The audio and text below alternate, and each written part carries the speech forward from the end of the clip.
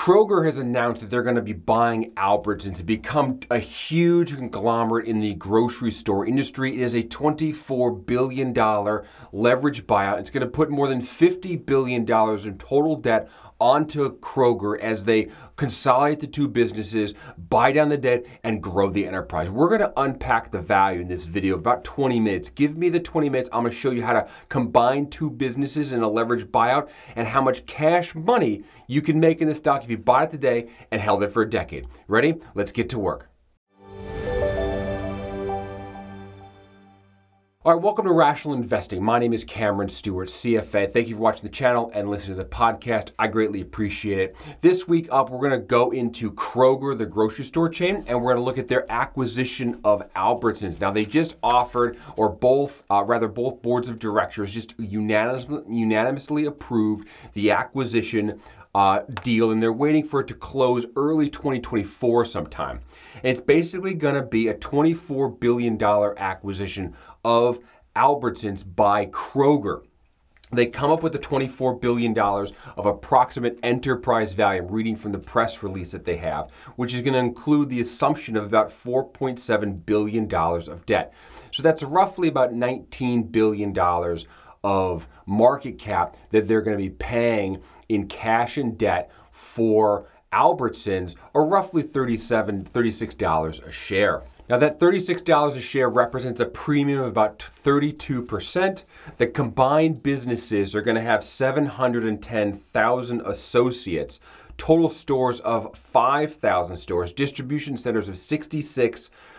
There are 52 manufacturing plants, almost 4,000 pharmacies, and 2,000 fuel centers. They will touch almost 85 million families in the United States in a kind of omni-channel experience for both the drug business and primarily grocery store business. An absolute beast. Let's figure out how they're coming up with these numbers, how much cash they're going to make. Let's dive into the cash flow club right now. We're going to roll through what we posted earlier this week and show you the one-pager and how to break it down. So the first thing we're going to post here is just from the Kroger announcement itself. We're going to ground ourselves in a couple free facts. Number one is the adjusted EBITDA. Now, we don't like adjusted EBITDA. I get it. There are some adjustments here, but what is not here is stock-based compensation, which is a big pet peeve of ours. They've got some adjustments here, which by and large are legitimate. So we're going to go with the adjusted EBITDA number. You can see Kroger's sales, $137 billion. This is 2021 sales. So $137 billion for Kroger and an adjusted EBITDA of $7.1 billion. You got Albertsons at $71 billion of top line revenue and $4.4 billion of adjusted EBITDA for the 2021 fiscal year. Now you're going to combine these businesses and you're going to get a new entity that's got $210 billion of top line revenue and $11.5 billion of EBITDA that they can use to pay CapEx. They have to pay taxes, interest on debt for the new leverage, and then they have to pay principal down because they're going to be over-levered and then kick out free cash flow. Now, before we dive into the details, I want to review the 5 key attributes that we use in this channel to understand an investment opportunity, or classify them, if you will, as to 5 key attributes, which then warrants further due diligence. Number 1, top-line revenue growth. You want a business that can grow top-line revenue. Number 2, earnings growth. We use EBITDA as a representation of P&L level earnings. You want that to be growing. Number 3, strong free cash flow, obviously. Number 4, low debt. You want less than 3 times debt to EBITDA. Number 5, you want a well-priced stock. What is a well-priced stock? It's a little subjective, but it's basically a conservative growth forecast that if you bought today, held it for a decade, it would beat the stock market projected. And stock market on average will return 10%. So you want to try to find a stock that with the conservative forecast will have an expected return of greater than 10%. So I want to walk through some numbers with you quickly and we'll talk about it. Then we're going to dive into the metrics, the performance of Kroger, and see what it looks like on a consolidated basis. So as I said earlier, the consolidated entity, right, they're buying Kroger, which is a $53 billion enterprise value company, is paying cash and is paying cash for Albertsons, and they're going to buy it at a value of $35 billion. Now that $35 billion includes about $5 billion of assumed debt. So they're going to pay about $20 billion in cash to the Albertson shareholders. Now, where's Kroger going to get $20 billion? Because you look on their balance sheet, and they have roughly $1 billion. They don't have a lot of excess cash. Well, they're going to borrow that money, and they're going to borrow about $20 billion. There's a credit facility that's going to be underwritten by Wells Fargo. It's one of the transaction partners or one of the investment bankers in the deal. They're going to give them a credit facility of about $17.5 billion. So that is going to stack on top of the debt. So you've got the level of Kroger's debt currently. That's number one. We'll get there, but it's $20 billion.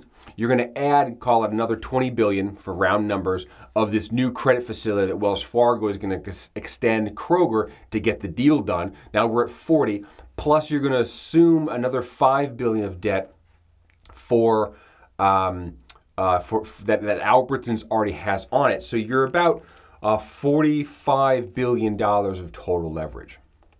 So now we know we have an entity that's got $44 billion of total debt when you consolidate the two. Now, how much earnings do they have? Earnings, they have 11.5. So that is about a little less than 4 times levered debt to EBITDA, which is close to our 3x maximum, a little bit over.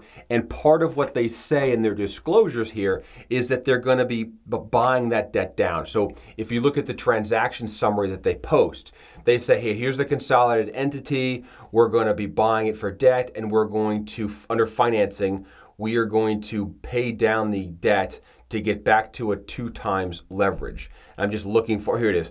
Prioritizing deleveraging to achieve 2.5 times EBITDA net leveraged. They're thinking it's going to take 18 to 24 months. I doubt that. Probably 3 years, 4 years. These things take time. But nevertheless, they're acknowledging that they're above the mark. We have 3 times. They're saying they want to be 2.5. And so they're saying they're going to be coming down. So this is a long story short. I'm teaching you a little bit about leverage buyouts. But basically, this is saying, hey, we're going to borrow a ton of money to get this deal done. We acknowledge that it's too much debt. We're going to work hard to bring the businesses together, generate free cash flow, buy down the debt quickly. They're going to suspend their share repurchase program has been paused until net leverage is achieved. So they're not going to buy back shares. But then once it is achieved, then what happens? You unlock free cash flow that no longer goes to pay debt. That goes to shareholders, you and I, and so you get the scale of the two companies.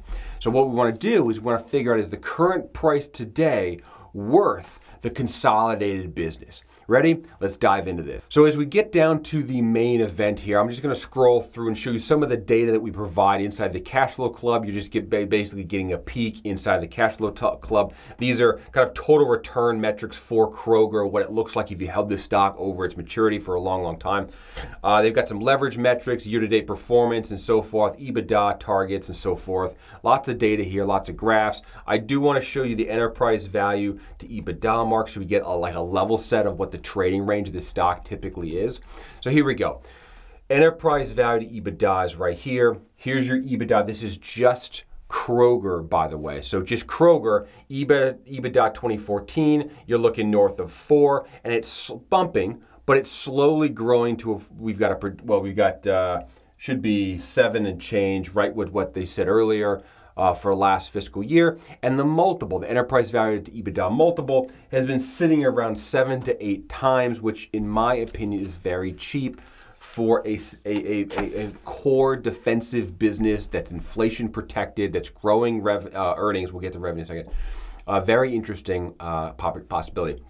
Let's take a look at the actual one-pager. Now we're going to dive into the one-pager that you get in the Cash Flow Club. We email this out to everybody every time they're posted, and we've got a number of analysts inside the club who are participating in this program to try to value on a cash flow basis, publishing all the assumptions, as many stocks as possible.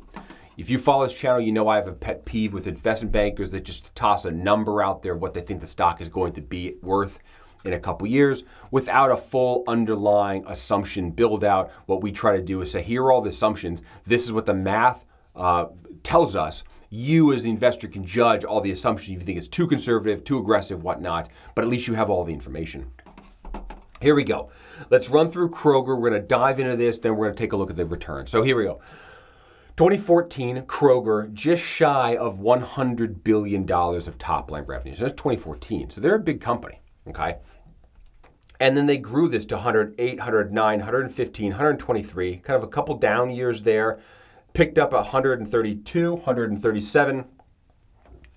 Last year, just shy of $150 billion of top-line revenue growth, top-line revenue for the Kroger business. And that is an average annual growth rate of revenue of 5% a year over the last decade. Hey, mid-single-digit numbers. There's a lot of companies out there that cannot do that. So that is a nice check the box for us when we're looking at our 5 key metrics. Number 2, EBITDA. Can they remain profitable? And this is profit at the enterprise level. You want the company itself to be profitable, not just earnings per share, because as you've seen in a number of videos a la Pepsi, is they can manipulate earnings per share by adjusting the number of shares outstanding. And you want a business that can grow earnings. Pepsi has failed to grow earnings for a decade. There's lots of other companies that are in the same bucket. So EBITDA, earnings before interest, tax, depreciation, $4.5 billion in 2014, 5.1, 5.7, 5.8, little dip to 5, 5.2, 5.4, 5.9, 6.5, 7.5, almost $7.6 billion of EBITDA, and that growth is 6%. So EBITDA has been growing slightly faster than top-line revenue. What does that mean? Margin growth. Excellent. We love to see that. So let's keep rolling. So we've got now debt. What companies have been doing is they've been growing debt a bit faster than earnings, meaning they're leveraging the business and they're taking that cash and they're buying back stock. Let's check to see what's going on here. So you've got debt, $11 billion grew to $20 billion, basically a little less than doubling over that period of time. EBITDA almost doubled. So debt levels growing at 7%. EBITDA is growing at 6%. That's roughly the same. I mean, it depends on where you set the base mark. If 2014 versus 2013, so depending upon the 10-year period that you're measuring, I would call that even, which means that they're holding their leverage constant over time while they're growing earnings. So that if they, in fact, they are buying back shares, they are not doing it by over leveraging the business. They're keeping the business properly leveraged. And I think that's a hallmark of a champion CFO. Good job, team. Debt levels. Market cap. Market cap is shares outstanding times average price. I use average price for the fiscal year, but you could use for the full year. You could use a point in time, whatever floats your boat on that one. You get market cap. Market cap plus debt means enterprise value. Why do we look at enterprise value? Because it's the entire business. And because when you look at transactions, M&A deals, they quote you in the entire company. They quote the enterprise value. They don't mention market cap anywhere in here. It's all enterprise value. So enterprise values the company, it went from $30 billion to $53 billion in a decade period of time. Not too shabby for what is a grocery store chain. Not to mention you're getting dividends on top of that. All right. Debt to EBITDA to enterprise value are relative value metrics. So you've got the entire business, divide that by how much earnings, not cash flow, we'll get to cash flow in a second, but how much earnings the business makes on an annual basis. That multiple is essentially how many years the business has to run for it to pay back itself. Is it a true payback? No. Do you get this cash? No. It's a proxy for how many years you have to wait for this business to generate its money back. Obviously, the faster you get your money back, the better. So on average, it looks like you're over the last decade, it's fluctuated around 7 to 8.5 times, 8.5 years. You can currently buy the stock at 7 times, which I think is low. That's why there's probably a small market multiple expansion that you could possibly have. Hint for the t-shirt I'm wearing for those who watch the channel often. You kind of know where I'm going. Debt to EBITDA. Now, debt to EBITDA has been low, under 3 times. That's our metric, right? I didn't pick 3 times debt to EBITDA arbitrarily, and it's no wonder that this number is barely ever over 3 times. That's because senior lenders, banks, Wells Fargo, Citibank, which are both financial advisors on this transaction, Goldman Sachs, JP Morgan Chase, you name it, the big banks, will lend businesses 3 times debt to EBITDA. After that, it starts getting into junior money and it gets very, very expensive. So you want a business that's under levered. Now, this deal is going to put you over into the 4x time. So they're going to go higher, and we know that. And the company's going to say, hey, I'm doing it for one time. I'm going to bring it back down. And I trust them because they've had a decade of pretty good performance here. So I would say that it's reasonable to allow them to go above, knowing that they'll have cash flow to bring it back down.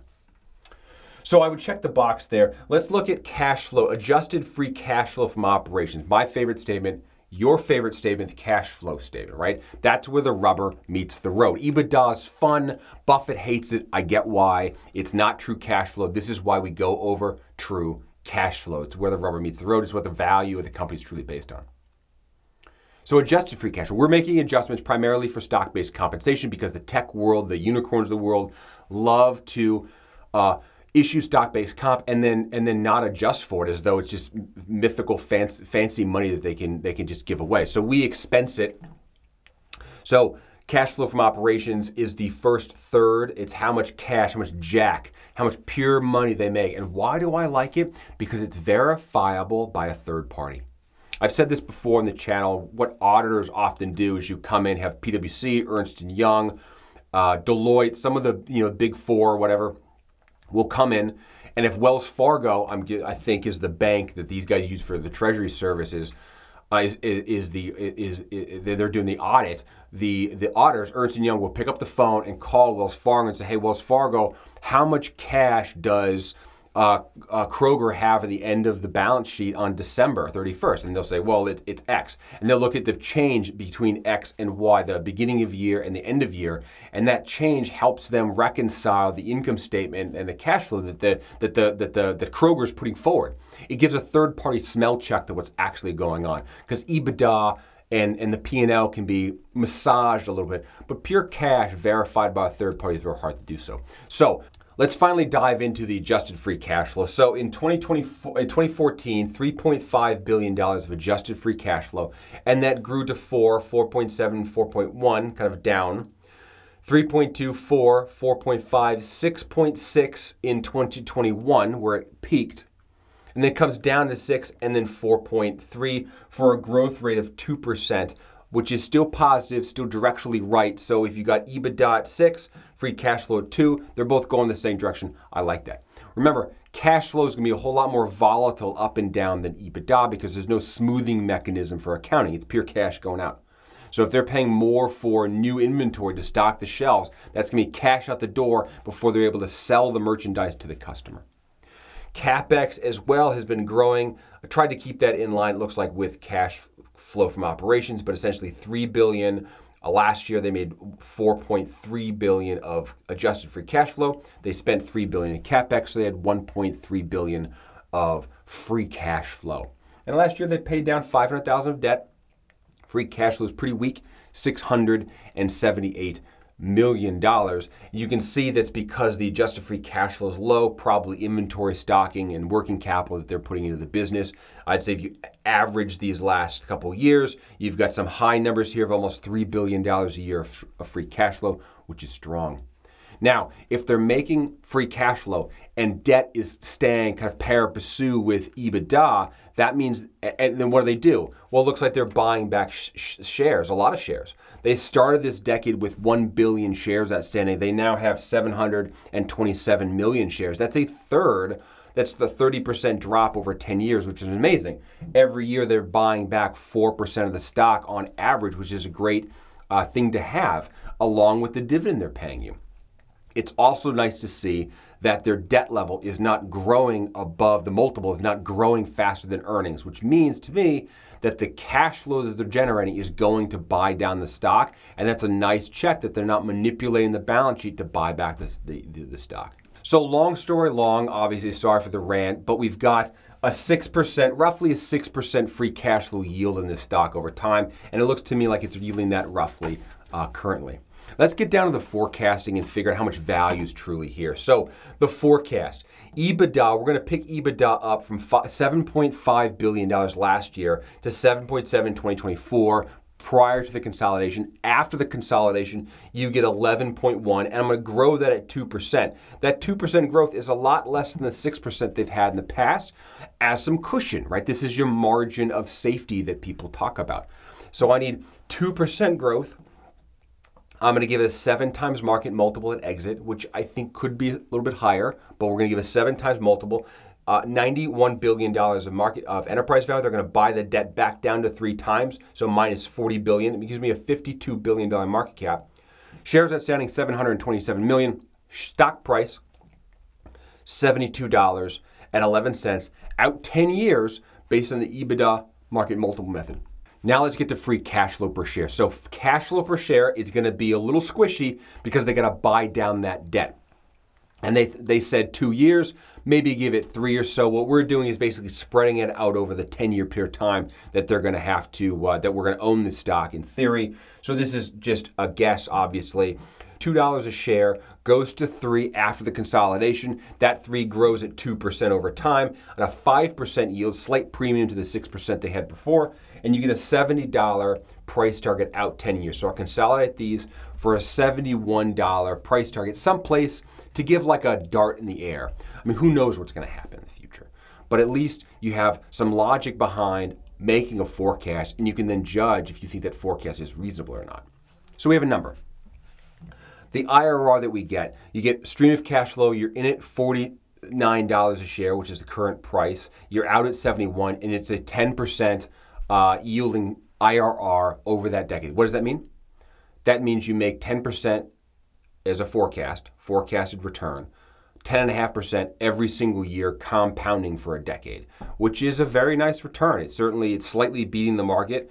Certainly on a risk-adjusted basis, I think it's very interesting how this business can only grow, needs to grow 2% with no market multiple expansion, and you get a market-beating opportunity. So that leads me to the t-shirt, the trifecta. What is the trifecta? It is my word for 3 things. Please go back and watch my Domino's versus Google video where I compare the IPO of the 2 stocks. They both IPO'd about 16 years ago, Domino's and Google, but Domino's stock outperformed Google over those following 16 years. Why?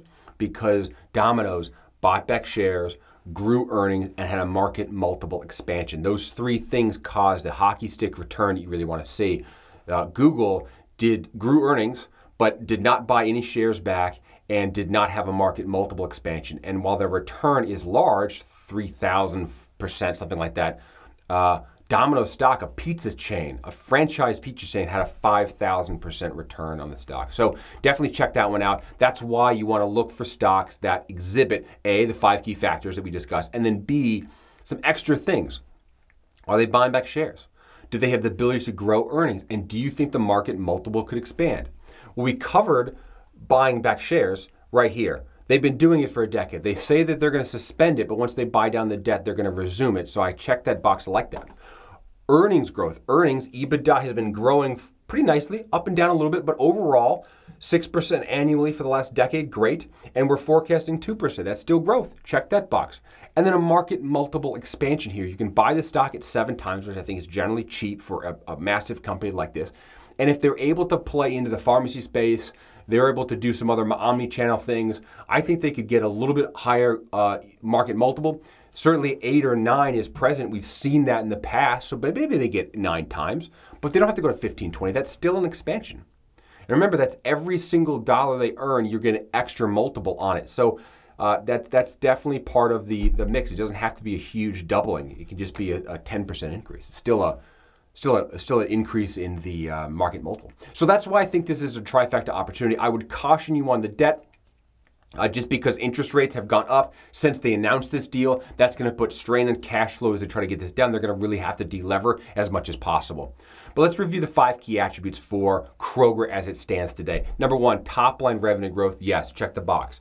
Number 2, EBITDA. EBITDA is growing. Check that box. Strong free cash flow. Yes, last year was a little weak because of inventory buying, but I think overall they do produce strong cash flow. Number 4, low debt. Debt is manageable, and I'll put it in air quotes. I'll check the box, but I'm going to air quote that we're expecting them to complete the deal, that the debt will be bought down over time, and that is going to be the focus of all free cash flow for the next couple years. Number 5, is it well priced? Yes, it is well priced. If it's 10.5%, that's a slightly market-beating return, a very interesting stock. I would think over time, though, the stock could fluctuate down a little bit as they announce the final deal, and maybe they stumble on earnings during the consolidation, or like cost to consolidate the business is a little too high and it affects earnings in the first couple periods as they release a combined entity. If that happens, the stock could stumble and would be even more of an attractive opportunity. What I'll do is I'll show you here just a distribution curve. So if in the future you watch this video and the stock price is not at $50 a share where it is currently, but it's higher in the 60s, I would not be a buyer. If it's down in the 40s, I would be backing the truck up. So that gives you a little bit of a spread. Again, I'm taking you inside the cash flow club. This is something that one of our analysts posted just to give you the one pager, and then lots of charts that you can see of what they do. Actually, one chart that I like is the dividend. Here we go. This chart I like a lot. A lot of people will look only at the dividend yield of a stock, which is nice because they receive it, but a dividend yield is only a fraction of the net income that a company produces. The blue here is the dividend that they pay out, which everyone loves. But the orange is the share buyback that they're using their free cash flow for. And look how much bigger the yield is, or the value of the bar would be in the share buyback compared to the dividend. So when you look at a stock and it's yielding 2% dividend, you're like, meh, that's or even 1% dividend. You're like, that's too small. You got to dig a little bit deeper. Go into the cash flow statement, go into the bottom third, look at the line that says share repurchase. Take that dollar amount, it'll be whatever hundreds of billions of dollars, and divide it by the share count you have on Yahoo Finance or whatever, and that'll give you the per share dollar amount that they're kicking out. Add that to the dividend for the annual basis and divide it into the price. You'll get the kind of fully baked yield, if you will. And in some years, it's yielding 10% on a buyback plus dividend. Now, the buyback obviously is not guaranteed. The dividend, they try to kind of lock that in, not guaranteed, but they try to keep it much more, it doesn't vary as much. They keep it steady. This will vary based on fluctuations of availability, but if you're holding the stock a long time, you're going to get, most years, it's a bigger positive number. So definitely take a look at that. We always call that out here because I think it's a big piece of value so long as you can afford the dividend buyback, that they're not borrowing more to buy back stock to manipulate the EPS. You want a company that's growing revenue, growing earnings, strong free cash flow, low debt, and well priced. Check this out. Check out Kroger. Let me know what you think of this video. I really appreciate all the comments of the deep diving.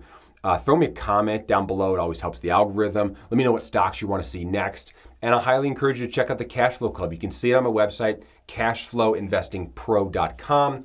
We post a myriad of one-pagers. I think we're covering almost 200 stocks at this point. It's been difficult for us to find stocks in this market with conservative forecasts that are still yielding double digits. There's a lot of companies that are still, in my opinion, wildly overpriced, that have not adjusted for the new slow growth, new normal, if you will, of earnings season. So I kind of expect a little bit of a pullback coming. So I'd keep that dry powder. You might have some really good opportunities in the future.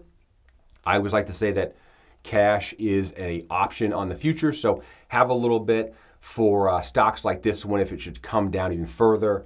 Very interesting buy for that conservative, cash flow hungry buyer that's going to hold a stock for 10, 20, 30 years. I mean, a Kroger is something you could buy and gift to your children, which incidentally, I believe, and if there's some accountants out there, check this, I believe if you bought a stock and gift it in your will to your heirs, they get a step up in basis on the value of that stock, and they won't pay capital gains when they sell the stock. So that's why if you're buying stock, you are in for a long time. You are married to the stock, as Warren Buffett likes to say. So get in, hang on for 30 years, and go live your life. Go do something else.